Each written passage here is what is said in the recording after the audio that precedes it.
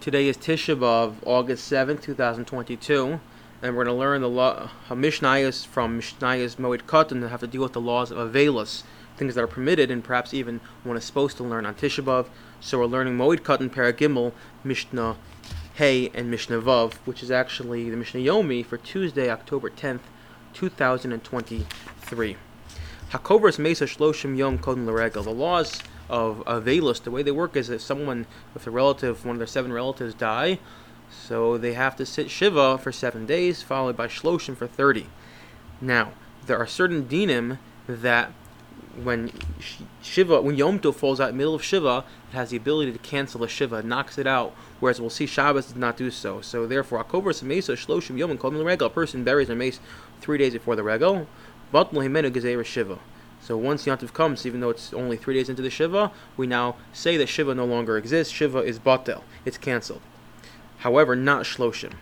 Because Shloshim then will just begin after the Regel. Shmona, but if it's 8 days before the Regel, so that means you do a full 7 days of Shiva, 1 day of Shloshim, and therefore then it's the Regel, then it's Sukkot, let's say, but Lohimenu Gezerah Shloshim. Then Shloshim is canceled, annulled.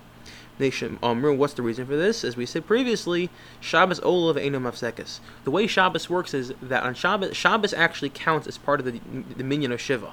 Meaning to say that when you say 7 days, you don't mean 7 days excluding Shabbos, which is really 8 days. You say 7 days, and Shabbos is one of the days of Shiva. It's just that on Shabbos we don't display Avelis B'Varhasia public displays of mourning, but it is in fact part of the Shiva.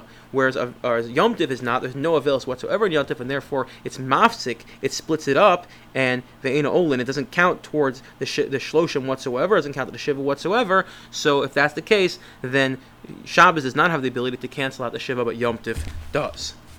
Mishna Vav. Rabbi Elazar Omer Mishachar Beis Hamikdash Etzeres Keshabbos.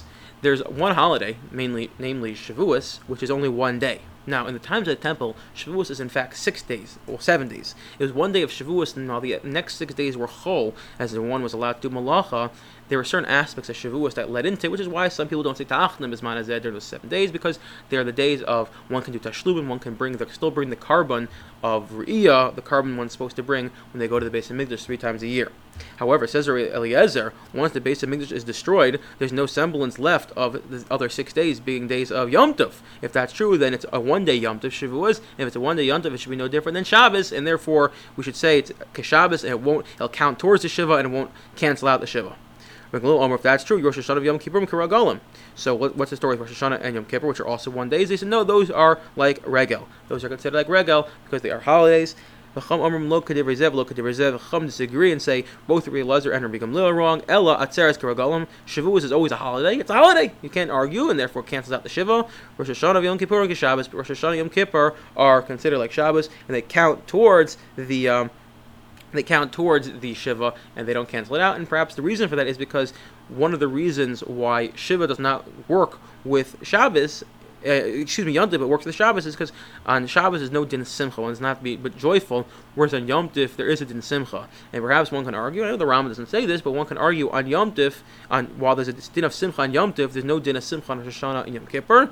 And if there's no din simcha, because simcha ends up going back to what simcha, ultimate simcha is eating the basar of the shlomim, enjoying the shlomim, the karbanos, and since there's no special shlomim on Rosh Hashanah Yom Kippur, maybe then there's no din of simcha on Rosh Hashanah Yom Kippur, and therefore it's not going to cancel out the Shiva.